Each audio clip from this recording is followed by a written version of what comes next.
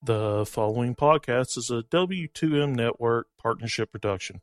Visit W2Mnet.com for all of our other great podcasts, plus news, reviews, articles, and opinions from the worlds of wrestling, video games, football, and entertainment.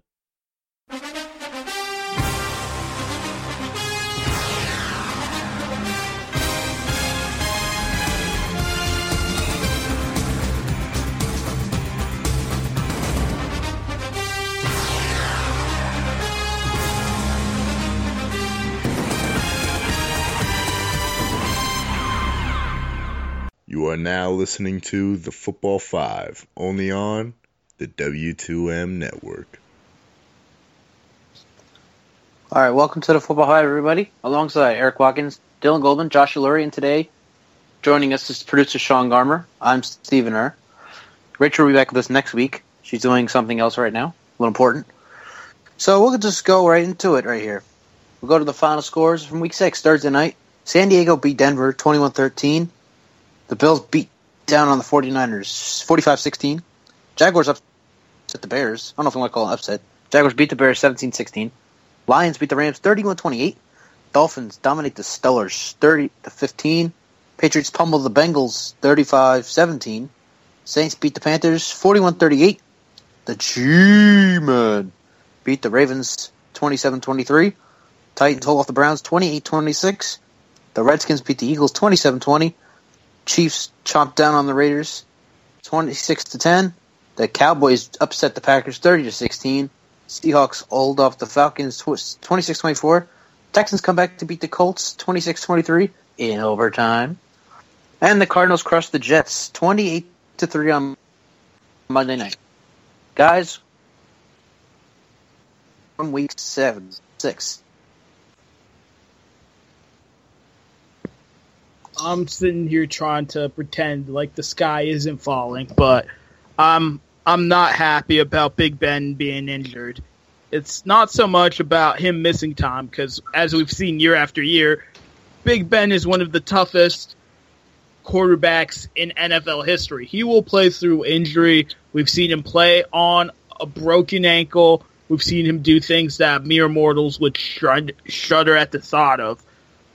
But the thing is, he's not good when he's doing all of that, and I'm terrified that he's going to come back too early and just be hurt when he comes back and not as effective as we need him to be.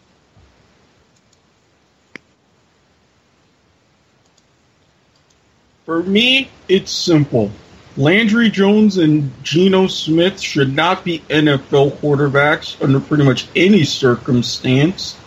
My Super Bowl picks are, for the first time all season, looking halfway decent, and I don't know what's in the water up in Buffalo, but this is the first time in many years that I can say they're something of a threat in the AFC East and actually mean it.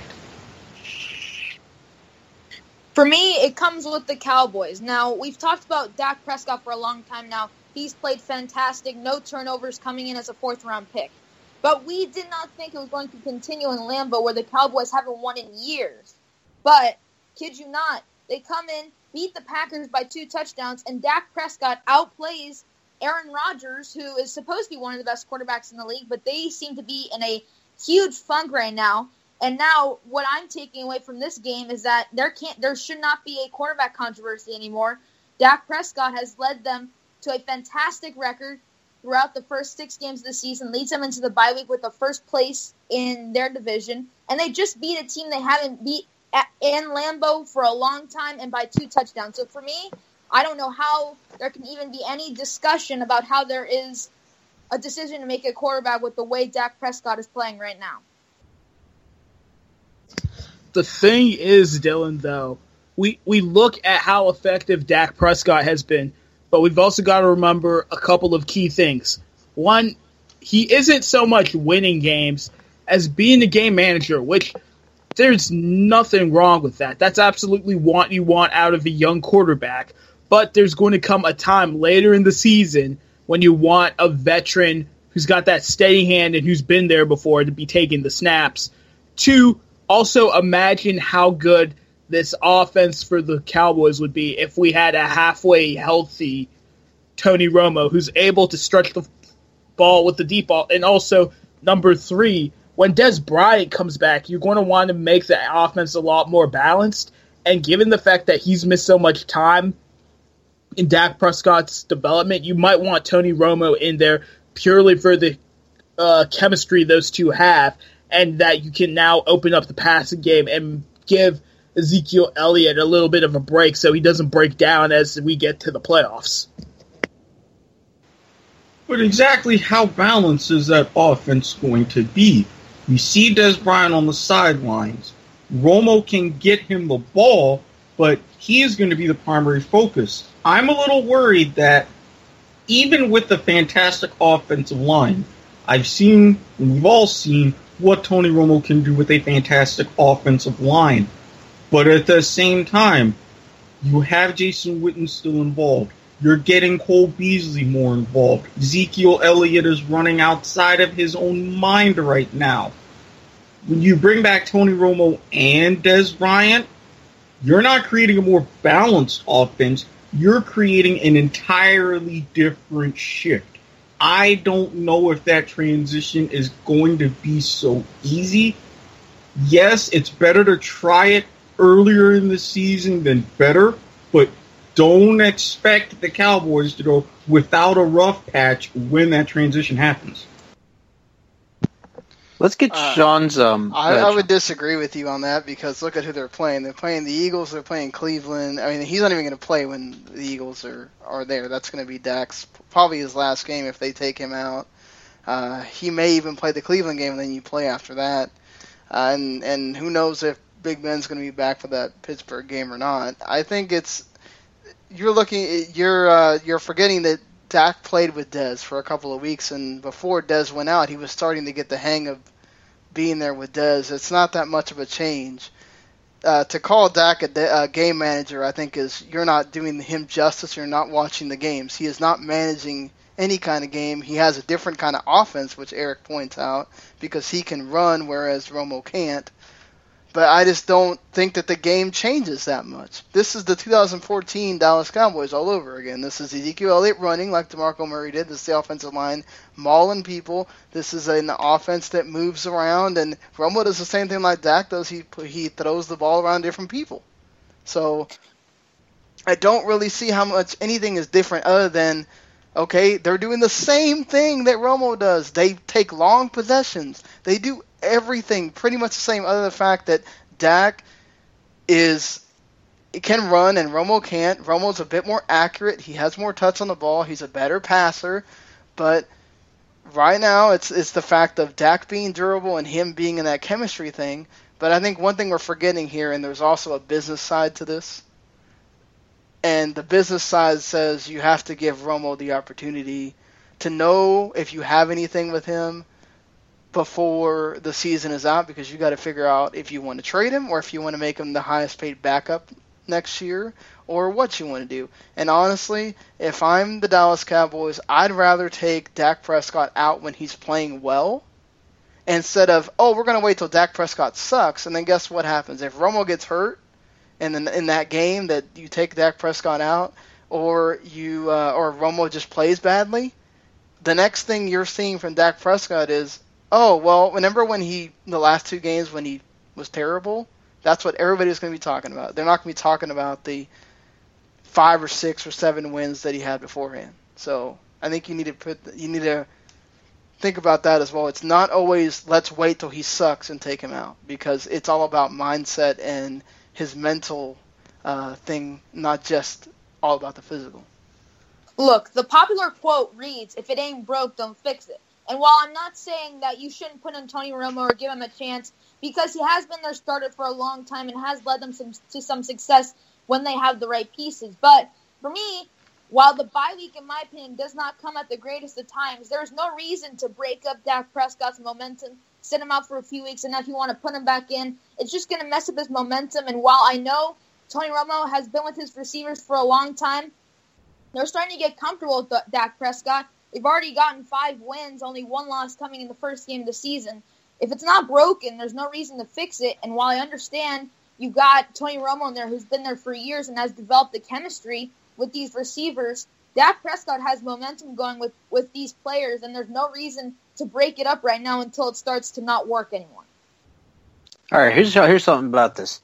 I'm going to be saying this a lot during the course of this season and on my new podcast premiering February 8th. Dak, for the Cowboys, is like a diet. He makes everything better. Everything goes smooth. You're not in a situation with Dak where you'll have to score the last touchdown with seconds left to win the game. With Romo, when he has half the time when he's in that situation, he's throwing interceptions. He's blowing the game. Not only that, but Dak, like Sean, Josh, you all mentioned, Dak can run the ball. Romo takes the L, takes the sack, which we cannot afford, especially in the final 2 minutes of the game. So I want Dak Prescott to start. Jerry Jones, you are an idiot for wanting to start Romo, and I can't wait to see the Cowboys go from... They're the 2015 Atlanta Falcons. They're going to start 6-1. They're going to lose playoffs with Romo under center. Well, I personally rather you figure it out in the middle of the season instead of what if Dak hits a rough patch and everybody starts questioning, okay, do we go with Romo later? To me, this is more like I'd rather it become the 2015 Denver Broncos, where you found out what you had with Romo. It was either the old Tony Romo or it was the Romo that you got last year when he was hurt and maybe he's deteriorating. And now you know, okay, you don't need to bring Romo back in. And the only reason Romo needs to go back in is if Dak gets hurt. I'd rather not. I mean, I'm just saying, like, you don't know what you're going to get later on in the season. Week 16, let's say something happens with Dak and he has a weird injury and the Cowboys need the win or whatever. And it's the only time Romo's played all year. What if Romo has a bad game and the Cowboys don't get in or the Cowboys are kind of limping into the playoffs or whatever? That affects your team. This is not – the Cowboys don't have the Broncos defense to rely on. They have a pretty good defense, but, you know, I'm just saying you got to be careful about what you decide to do here. It's a good point. But we must that's a great debate. We can go on for hours about that, but we don't have time for that, so we'll just leave it at that. Cowboys on a bye week this week. They go play the Eagles Sunday night on NBC the day before Halloween. So let's talk about the team that went to the Super Bowl last year and lost to the Broncos, the Carolina Panthers. I'll just say it. 2 words. No. 4 words. After last week's game, the Panthers are done. It's over. Done. Kaput. Goodbye. And who was it who said that they would go 19-0 this season? I hear a popping sound somewhere. Yeah, other than the curse of Steven, I'm not really sure what's wrong with this team. Obviously, the defense that they ran with Josh Norman as the focal point, reconfiguring that has not gone as successfully as they had intended it to be. Also, their offensive line just has not been doing a great job. And because of that, Cam Newton is getting decked every game, and he isn't playing like the Superman quarterback he was last year. This is a completely different team than we saw last year that went 15-1, best regular season team, and then, of course, made it to the Super Bowl. This looks like the Carolina Panthers from 5 or 6 years ago when they were one of the worst teams in the league and then, of course, drafted Cam Newton. The defense cannot guard the pass. They do not have any reliable corners with Josh Norman, Charles Tillman, Bené Benwicker, and Cortland Finnegan all gone. Their top 4 corners from last year are gone. They don't have any pass protection. As Josh mentioned, Cam Newton is getting hit a ridiculous amount of times per game, which has resulted in him not playing like he should be, like he used to be. And that's why they have 5 losses, and they really can only lose 1 or 2 more games to stay at a record where you need to be for the playoffs, and there's no guarantee of being at 10-6 or 9-7 that you make the playoffs. And the way they're playing, I don't see them racking up those many wins in a row the way they're playing right now. Personally, Steven and Josh said it best. Steven said it best when he said the Panthers are done. Josh said it best. It really starts with the defense. I knew in the offseason that it was a total mistake letting Josh Norman go. I knew with Tillman and his retirement, I knew they had to rebuild, but you at least would have one focal point to where one side of the field you don't throw to. And as far as on offense, it is the offensive line. Cam Newton does not have the time. He's running around for his life, trying to make plays, and the fact that a guy who's already prone to being hit more often just in the years leading up to this season now is compounding that because he doesn't have that protection and feels more compelled to make plays with his legs. Yes, he has Benjamin back at wide receiver, but you can't even establish those kinds of plays. And with the Falcons running away with the division, at least early on, like they are, 1-5, it's not going to cut it.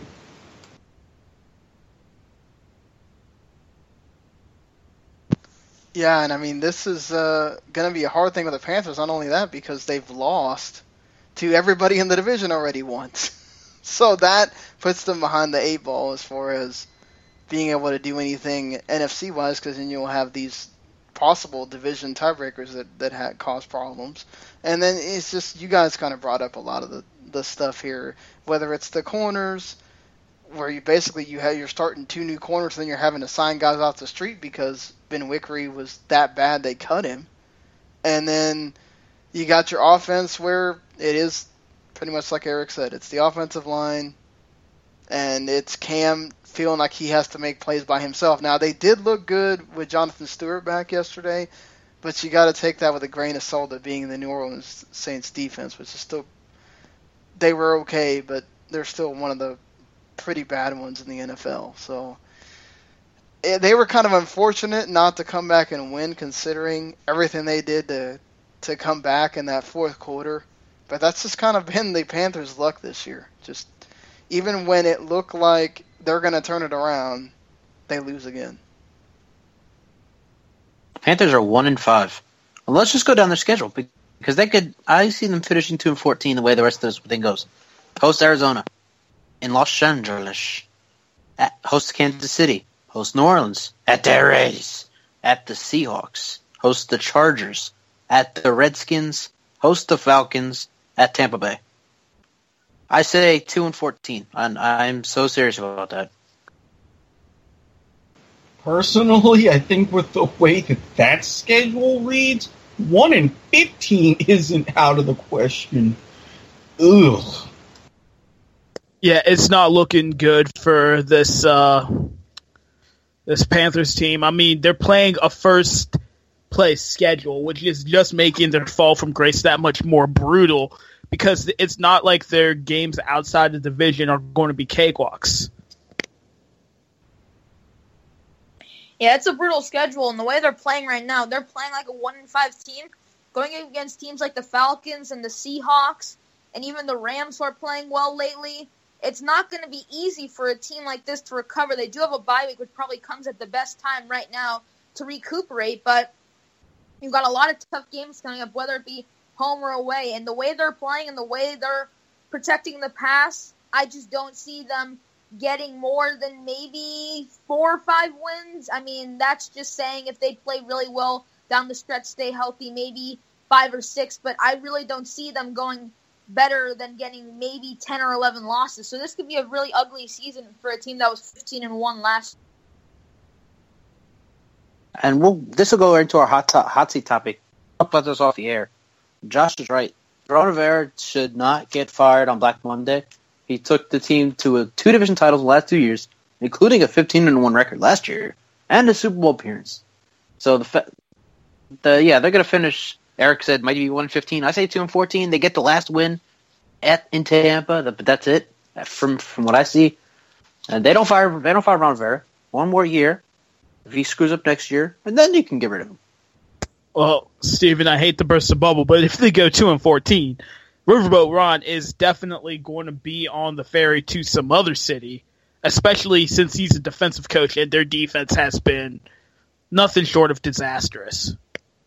Yes, I mean, and I understand the amount of success he's led this team to, especially considering where they were before they drafted Cam Newton, and they were cellar dwellers in the NFL, but they go 2-14, 3-13, even 4-12 from what this team was last year, and even all the talent they had coming into this year and all the expectations.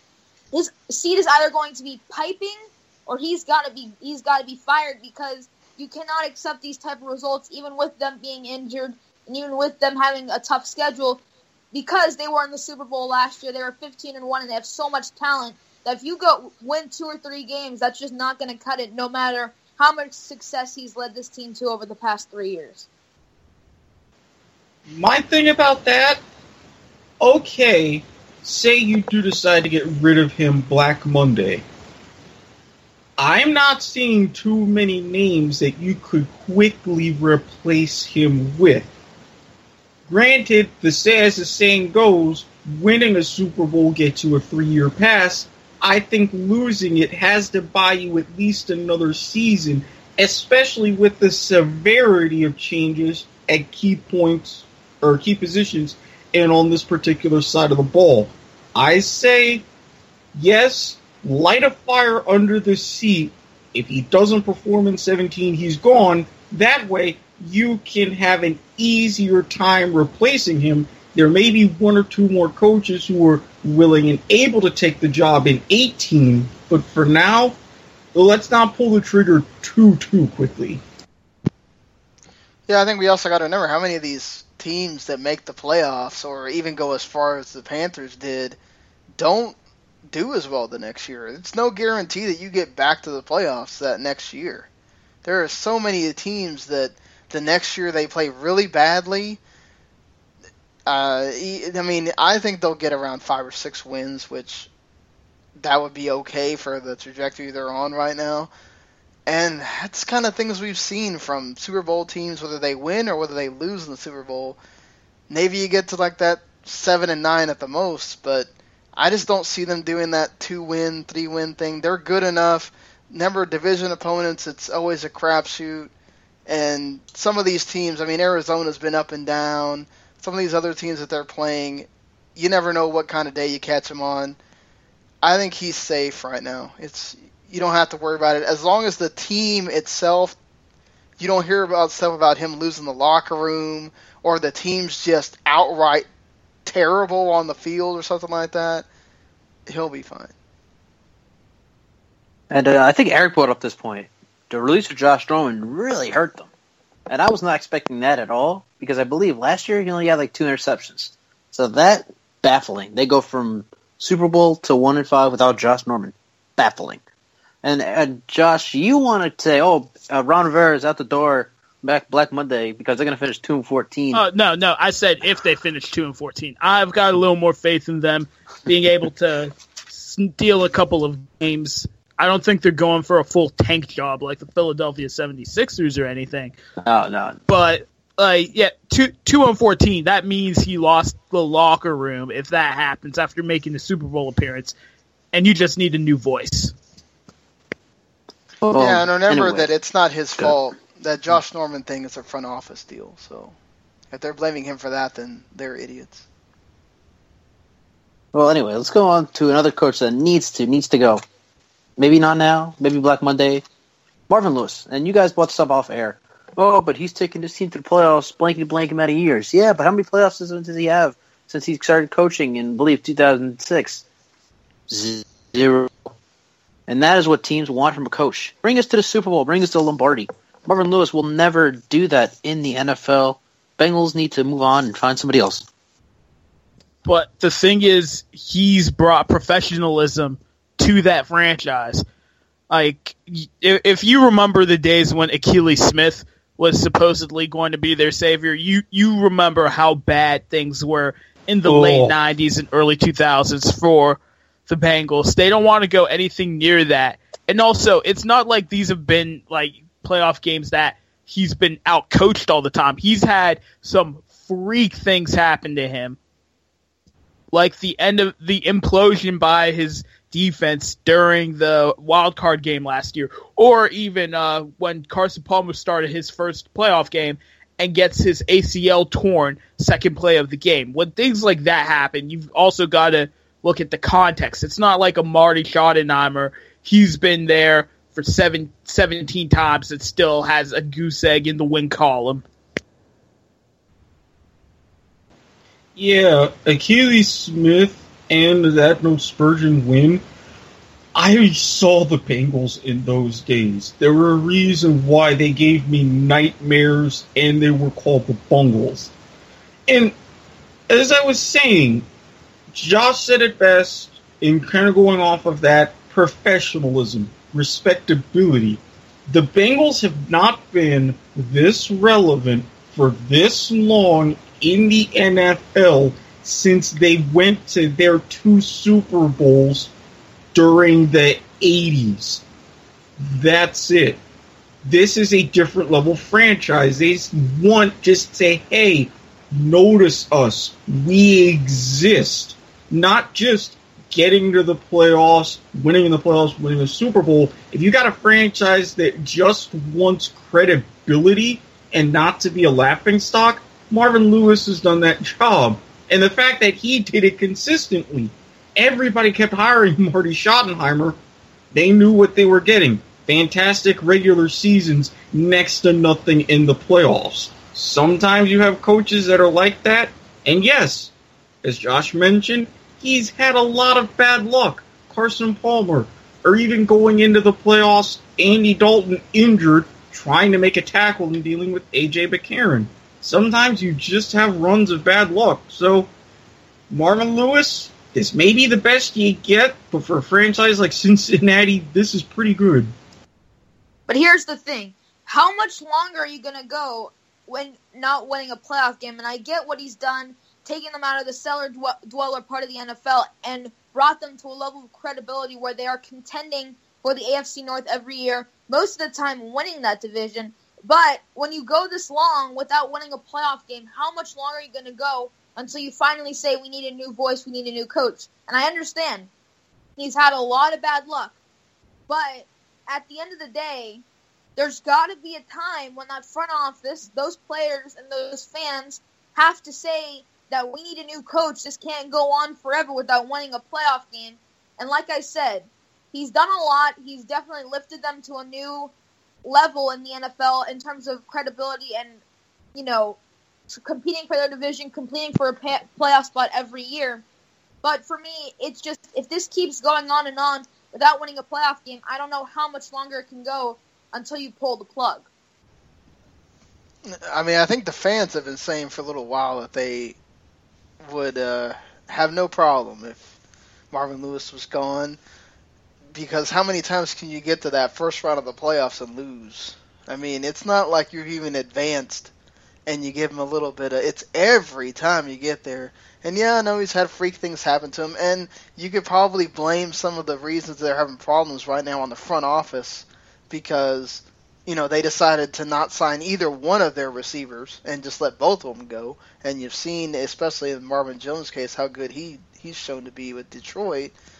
So you give him a whole new offense. You have the Tyler Eifert injury, which is unfortunate for them. And so it's like, we're not even trying to rely on what really brought him to the dance either. It's like the Bengals went from having an identity to having nothing. And in that way, it goes to the coach. It's like, why is Jeremy Hill and Giovanni Bernard like almost directionless in this team? Like, why are we not seeing them pound the ball and run the ball? They want to be this team, but they don't do it.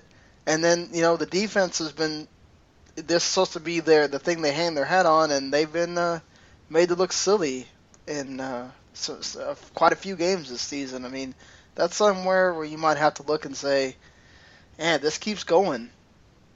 Do we need to finally say we need a new voice and get rid of him? All right, real quick, guys. Give me one coach you think is on the hot seat that we have not named yet.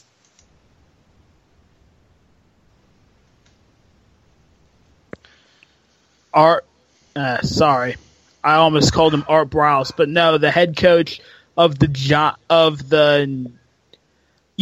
both New York teams. Because Ben McAdoo has just been. You're talking about Todd Bowles and New York Jets, right? Yes, Todd Bowles, and of course Ben McAdoo, because he's just been a joke. He is the Jim Tom Sula of this NFL season, a coach who had no business being promoted from being a coordinator because he is just overwhelmed. When a coach says that he's confused by a cover 2 defense, something that I've had a basic understanding of since I was 12 years old because of Madden, that's terrifying. That means that you've got somebody who has no business whatsoever being the CEO of a football team.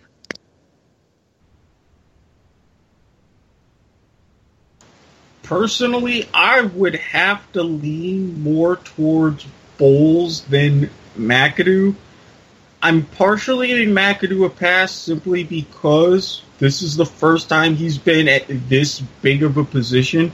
And taking over a team that was borderline shambles, yeah, it's going to be a rough patch. But with Bowles, Fitzpatrick's play aside, you're a defensive guy. You have a great defensive mind. You showed that at Arizona. You showed that your first year. Now, that has collapsed. I mean, you saw what happened and how they could do absolutely nothing against the run on Monday Night Football. Something switched off, and I don't think it's going to be switched back on right away. Hate to do this to Todd Bowles, but come on. You pretty much had one job. For me, I think it's Mike McCoy. While winning that game against Denver on Thursday night was huge for his job security, I still think he's on the hot seat, and I still think he is close to getting the pink slip because despite the fact, and let me mention before I go into the fact that they blew all 4 of their losses, this last game where they were dominating Denver the entire game, they almost found a way to blow it again. They gave up an onside kick to Denver, and Denver is a Hail Mary away and 2-point conversion from tying the game, and then it's deja vu all over again for the 5th time this season. They've blown a lead, which they could have easily won. Now, they hung on and they won that game, but again, this is a case of how much longer are they going to be able to handle losing games that they should have easily won?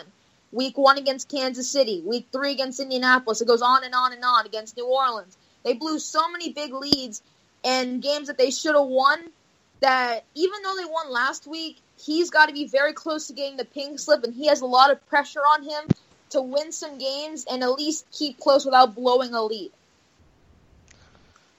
Yeah, I think Dylan brings up the most obvious one, which is Mike McCoy, because he was already pretty much told before that Denver game that he was pretty much playing for his job. And part of the reason why you see him with his head in his hands when that you have that opportunity of, that Hail Mary might be happening here, is because he knows. I could be seeing the end of it right here. I just think that we're going to get to that point again where they might lose 1 or 2 and the front office is breathing down his neck again, and they're not going to bail him out the whole season. If anything, I think it's going to be so many close calls and so much of this, unless the Chargers just go on a complete roll, when you get to the end of the season, McCoy is going to be out just because it's going to be too much. Josh, I don't agree with that. McAdoo is 3-3 in a division where everybody can win. All right, he's 3-3 in the division where everybody can win, but he doesn't know what a cover 2 is, and his star receiver is acting like a legitimate crazy person on the sidelines, proposing to nets. OBJ has calmed down. He's married to the net. It's all over. I think McAdoo saves his job. How can you say that with a straight face? All right, we got to go. Well, we'll be right back. We'll preview Week 7. Next! Would Flex Seal be a better option at your flex position? Do you need a sham wow to clean up the mess you make after your quarterback throws another interception? Then we have the solution for you. I'm Randy Isbell.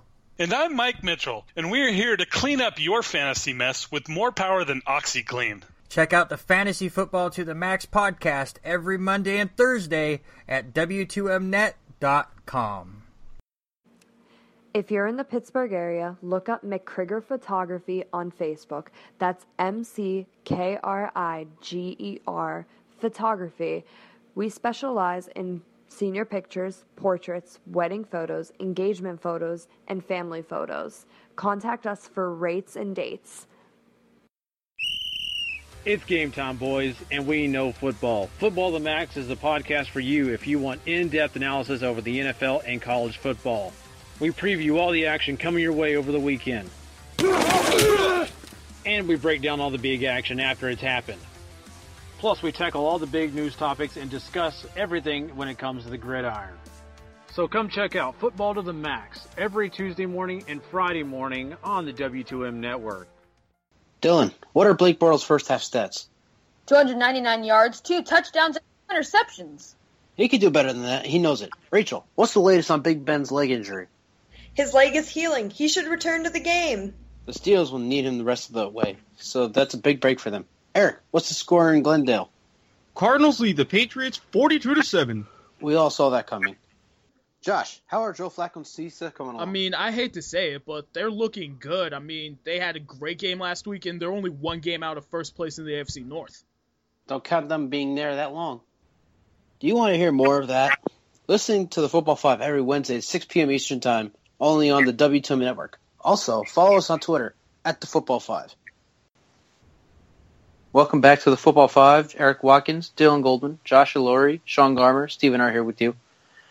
So let's get into Week 7 here. And there's one game that I think this game I was so hyped for this game back in Week 4. And that game is the Eagles and the Vikings. The Eagles have played very well all season, despite losing 2 in a row. The Vikings are undefeated thanks to their defense and Stefon Diggs. So guys, before we get into this game though, I want to just make this point here. I believe this might be the Eagles' decline because their schedule just gets harder and harder from here on out. Yes, this is going to be the biggest test so far for the Eagles. They are at home, but they're playing the lone undefeated team in the league.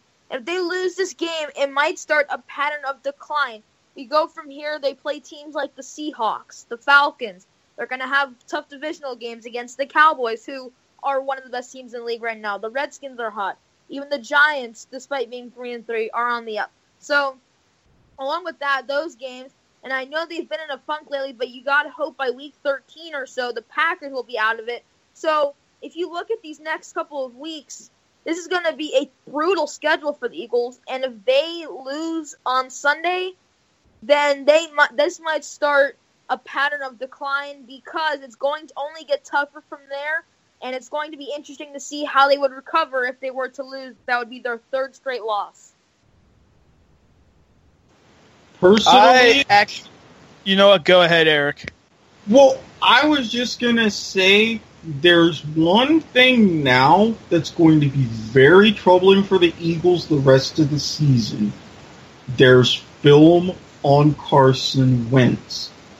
The Vikings are going to be the best team with their stout defense to provide a blueprint on how to beat him, mixing up different coverages, bringing the right amount of pressure, certain plays, what to do on early downs to get him confused.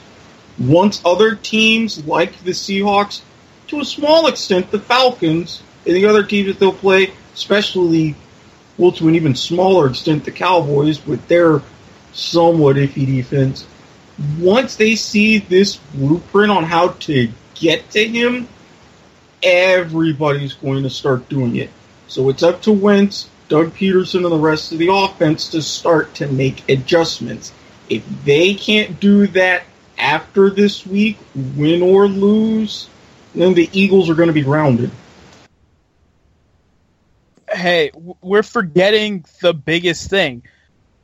That the Eagles are going to be without their best offensive lineman because he's facing a 10-game suspension for the violation of the PED policy with the NFL. That is huge when you think about it because Carson Wentz, as most right-handers, is going to have the left tackle defending his blind side. And 10 weeks without your starting left tackle, especially with a quarterback that young, is going to have a dramatic impact on how he plays. So I feel like the Eagles will probably right the ship, but it's going to be a couple of weeks. So as I was saying, before we had all technical difficulties, Eagles have played well. They've lost 2 in a row. Carson Wentz heading at throw his first interception. They would have won in Detroit. Had they not given up the big play at the end of the Redskins game, they might have had a chance inside the game. So I'm saying the Eagles, I don't know about you guys think, the Eagles could be a very tough competition for Minnesota and this defense. Yeah, I mean, look, this is a team that through their first 5 games, no matter win or lose, has been a tough team, both offensively and defensively. And I'm not saying that the Vikings defense is going to chomp on this Eagles team, force multiple turnovers, and dominate this game. But when you look at what Minnesota has played already, they've played Green Bay, who I know has been in a funk, but let's just be honest, they still have one of the best quarterbacks in the league and all around some of the best offensive players in the league. They completely shut down Carolina. And you look at their overall body of work, they've just completely shut down and handled every team they've played. They've dominated other teams. Like, I understand they're not very great offensively, such as Houston last week, but in all honesty, this is a defense that's dominated every opponent they faced. The Eagles could be a challenge, but the way they've played every other team they've faced so far this year, it might be tough for the Eagles to move the ball down on the Vikings' throat, but it could be tougher for the Vikings offense to move down the Eagles defense, who has been very, very solid this year. So it'll be probably looking at a battle of the defenses here. Yeah, I see it being a defensive battle, but here's the thing. The Vikings got the best defense, and Sam Bradford is a vet. He knows how to deal with high-pressure situations, and he's really the greatest game manager we've seen in the last half decade. So he'll be able to help the Vikings get the W. And even with Sean's score prediction, I think with what the Eagles could potentially do and the Vikings with the mentality of, hey, we only need a little bit of this, basically, Sam, keep on not screwing things up, I think 19-16 might be a little bit generous. Maybe 13-10, 13-12, something in that range. Let's go to the Thursday night game. Brian Hoyer against Aaron Rodgers. Now, we all know Aaron Rodgers has had problems over the course of the season. But to make matters worse, Brian Hoyer's stats are better than Aaron Rodgers' stats. It's unbelievable knowing what kind of quarterback Brian Hoyer has been in his career, that he has better stats than Aaron Rodgers over the last 12 games they've both started. So I'm seeing a little upset here in Lambeau.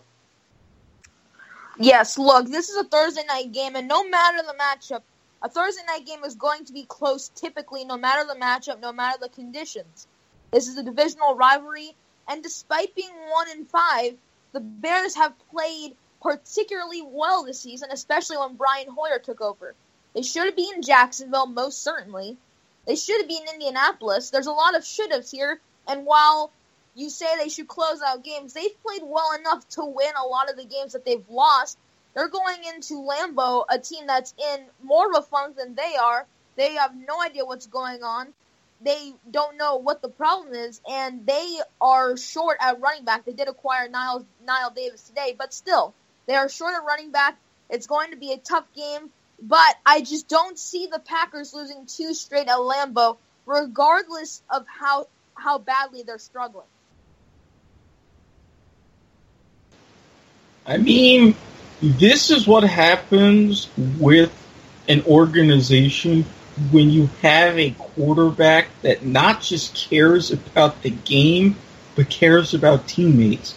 Say whatever you want about Brian Hoyer being a journeyman. He doesn't tear his ACL making that run in Cleveland. He's probably still there. Rob Chudzinski's still there. This is a guy who, is he the most talented in the league? No. But he's a very hard worker, gets chemistry with his teammates.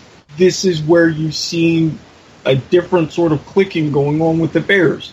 And with Aaron Rodgers, you could say it's him. You could say it's his arm. You could say it's an incredibly different style of play calling. But we're not seeing the same prolific offense that we did when Rodgers was leading the Packers to a Super Bowl. I don't think we're going to see that And if the Bears can at the least keep it close with the way that Rodgers and the Packers have been on offense in the second half, they could easily steal this one. I'm surprised that you've got faith in the Packers defense, because I have absolutely none. They have looked all out of all types of sorts on both sides of the ball. But you know who's looked even worse? The Chicago Bears. I've got to go with the Packers. I can't see Aaron Rodgers sitting down. He knows how much this ride means, and he knows that this is basically dooming the season if they lose to the hated Bears at Lambeau Field. They're not dropping 2 at home in 2 straight weeks. They're going to pull out the W here. I'm not sure about that Packer defense. I don't know if Clay Matthews will start. He was out last week against Dallas. Sam Shields just went on the IR. And Brian Hoyer has the same stats as Aaron Rodgers. So again, I could see this. I don't know if the Packers will lose against the Bears, but it's definitely doable with the way Brian Hoyer and his stats show against Aaron Rodgers. So here's something interesting I actually found. The Ravens played at MetLife last week, lost to the Giants after OBJ scored a 66-yard touchdown on a 4th and 1. Final score 27-23. Giants beat the Ravens. Where are the Ravens this week? Oh, hey, they're back in MetLife. They're playing the Jets this time. I just found it so interesting that the Ravens, the NFL, I should say, stuck the Ravens in New Jersey for 2 straight weeks. You never see that. New Jersey jokes aside, I think this is going to be, this is one of those very interesting quirks. And I'm curious about how the Ravens are really going to play this. I mean, if I was the coach or if I was the front office, I'm like, we're playing at the same stadium, same city, back-to-back weeks, even though it's just a short trip from the Meadowlands to Baltimore. I don't even make that trip. I try to see where we can have practices, walkthroughs, film, so that way we can be acclimated and say, hey, let's get right back on the horse and pretty much beat a team while they couldn't be any farther down. This is definitely a quirk on the schedule that we usually don't ever see. Well, first of all, let's just mention this is there aren't many shared stadiums. Let's just go off that. This is really a one-odd case, but we've never really seen it before where a team has played at MetLife 2 straight weeks in a row. So it's definitely a quirk in the schedule, and it's something that probably is an advantage and a disadvantage for the Ravens. They obviously will not have to travel anywhere. They can stay where they are. But it's going to be interesting to see how they settle, where they're going to practice, walkthroughs, film sessions, all that. So it's definitely a quirk in the schedule we haven't seen in a long time. And it's going to be interesting to see how both teams play that out because they're both struggling, having built up some big losing streaks. Here's my thing. To your point early, Eric, I understand the basic logic you have there, but one thing that NFL players treasure are their routines, and it's still a road game, so I figured they want to be in that routine of going back home and getting back to being comfortable and then going up. Also, we're talking about New Jersey. No offense to anybody from there, but who really wants to spend an extra week in New Jersey?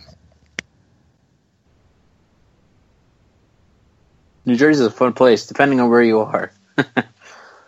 So, Monday night, it's time. Brock Osweiler makes his return to Denver, where everyone just praised him because C.J. Anderson beat the Patriots week 12 in overtime. I'll just say it point blank. Brock Osweiler, not a 4-year, $72 million man. He struggled last season against Pittsburgh. They blew a big lead in a loss. Against Oakland, 5 turnovers. Khalil Mack had 5 sacks. I don't see why the Houston paid him so much.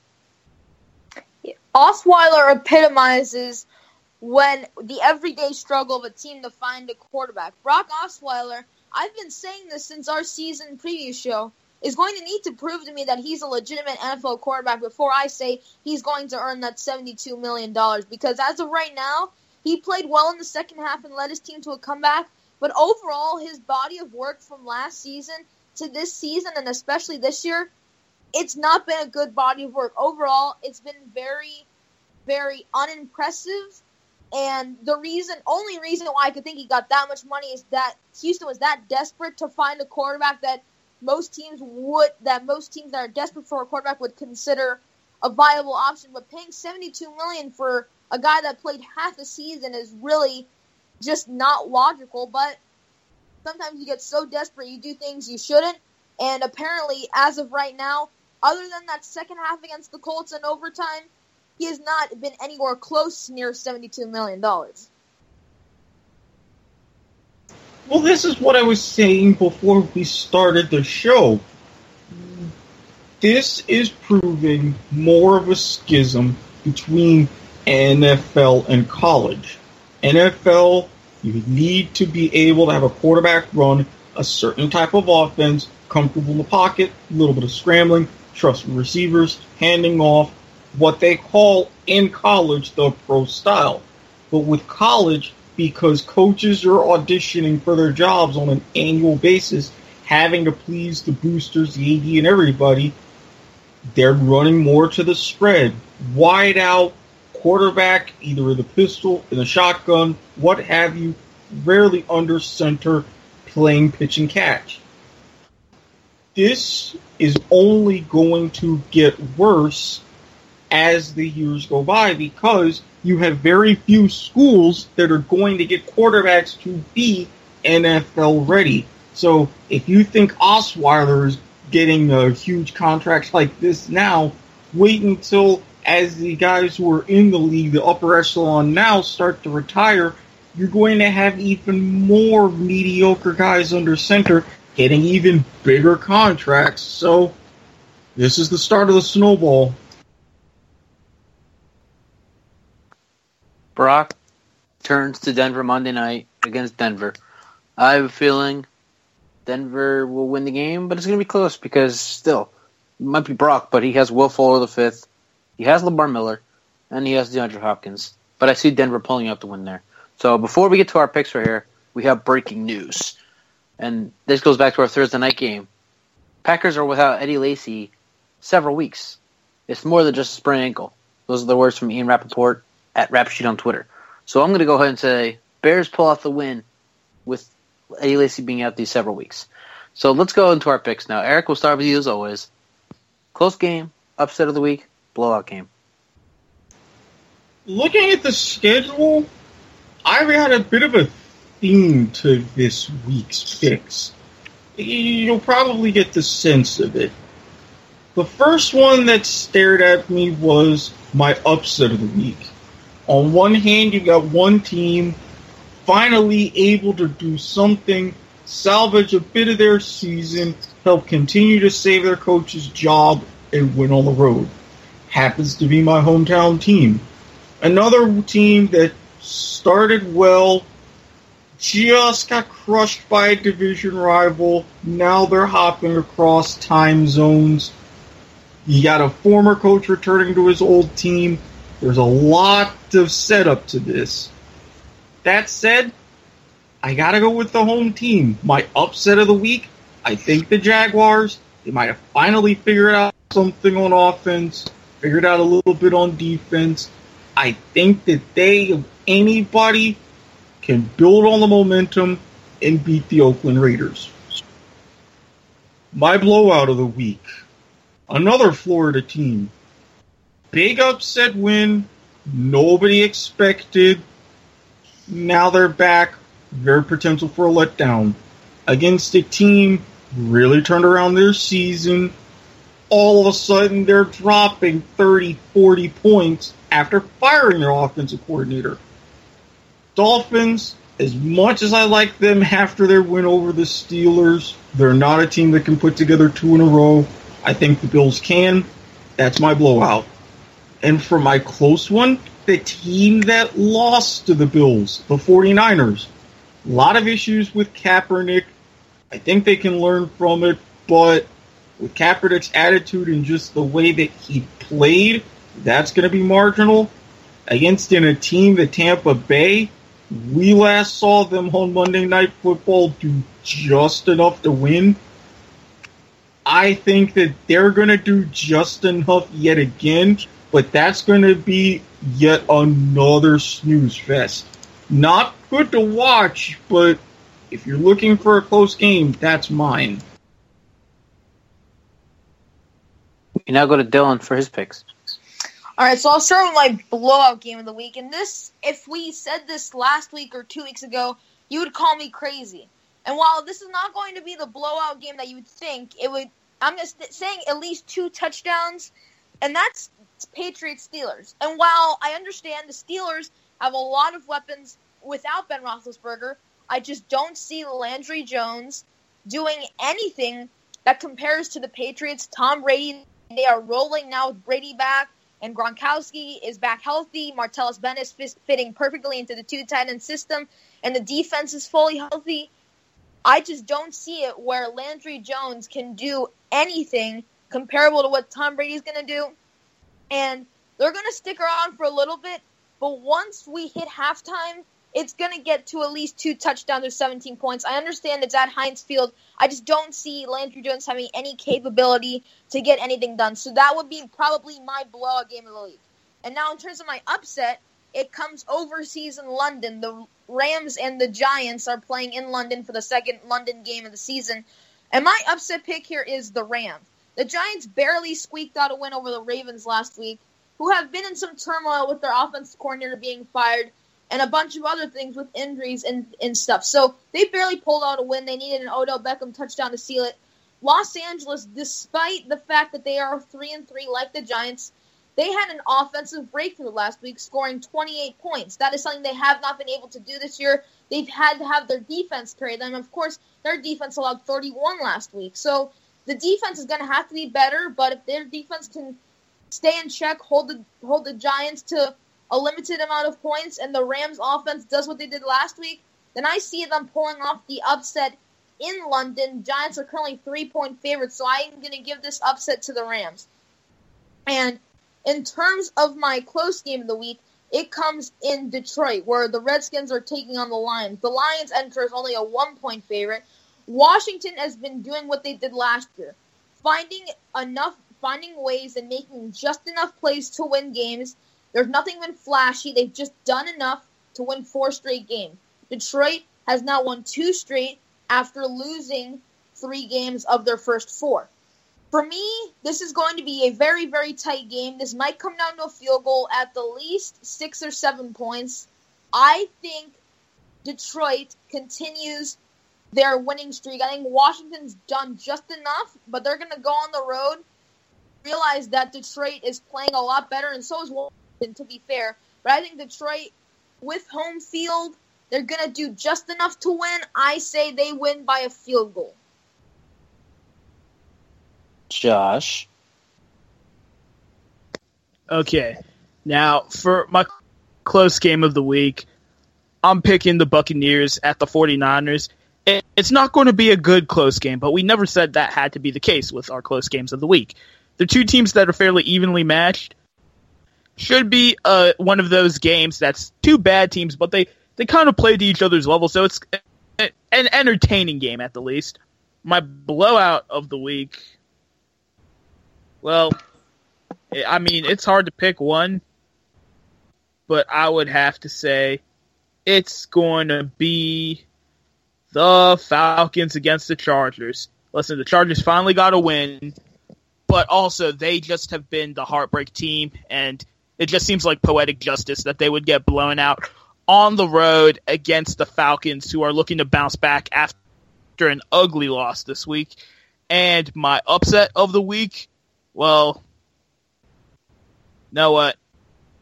I'm picking the Jets to somehow pull out a miracle against the Ravens. I know the Jets are on the road, and that's typically good for 3 points, but given how pedestrian they have looked and the fact that Geno Smith might be their starter next week, them winning any game will be considered an upset by this young man. Sean? I'm going to go with the blowout of the week. Maybe this one's always kind of tough to try to predict blowouts, but you know what? Maybe Monday night we get another repeat because Denver Broncos going against their old quarterback. I think they're going to want to shut Brock Osweiler completely down. And I would not be surprised if maybe this is a total defensive game and there's not a lot of points going on by either side. Maybe this is one of those small blowouts, but maybe we're talking about like a 20-3 kind of game or something. Broncos beating the Texans at home. I just can't see Osweiler going in there and the Broncos just not want to do anything but sack him constantly. I'm going to go with the close game of the week. I'm going with the opposite of what Josh just said. I think the Chargers and Falcons, that's going to be a close game. The Chargers put up points. So the Falcons. This is going to be another shootout game with these two. The Chargers defense has actually been getting better as the season has gone on, even though they lost Manti Te'o and everything. I actually think, we could be seeing one of these once again with the Chargers, where they're really close at the end of the game, and we'll see who wins at the end. And my upset, maybe this is too bold, but the Cleveland Browns always play the Cincinnati Bengals really tough, regardless of what the teams are like or anything like that. And if there was a time for the Browns to actually get their first win, it would be here with the Bengals being the way they are. Don't know if Joe Hayden's going to be back to cover A.J. Green or whatnot, but the Browns' offense has actually looked really good. Cody Kessler has looked way better than I think anybody thought he was going to under this Browns offensive scheme. Isaiah Crowell's been doing a lot better. I think the Browns pull the upset on the Bengals.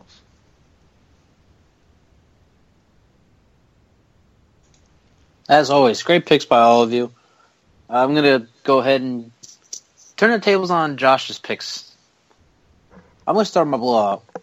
The Ravens, they're going to show that they're a good team. They lost 3 in a row, but it's the Jets. The Jets are 1-5. Ryan Fitzpatrick will start. Todd Bowles said that after the Arizona loss Monday night. That Fitz is their starter. And, it's going to be a dumpster fire in Jersey. Ravens will beat the Jets by 21 points. Close game. I got to stick with what I said. Oh, no, I'm actually going to go with Sean on this one. Down in Georgia. Falcons, hot Atlanta right now. Just like last year. Hot Atlanta at this point in the season. Chargers, they could be 5-0, 6-0 right now. They just cannot finish strong. I'm not saying they're going to finish strong and win in Atlanta, but it's going to be very close. Possibly overtime in this one. Upset of the week. I said it already on the show. Thursday night. Brian Hoyer is better than Aaron Rodgers, statistically. And no Eddie Lacy for the Packers. Yeah, the Bears are going to win in Lambeau. Field goal, no time left. Bada bing, bada boom. So that will do it for us. Hoyer hasn't thrown an interception in 4 games. That's a miracle for him. And hey, there's that too. So that'll do it here on the Football 5. Eric Watkins, Josh Laurie, Dylan Goldman, Sean Garmer, thank you for joining us again today. I'm Stephen Err. Enjoy Week 7. We'll be back to recap it all next week and preview Week 8 with Rachael McKriger back with us. The following podcast is a W2M Network partnership production.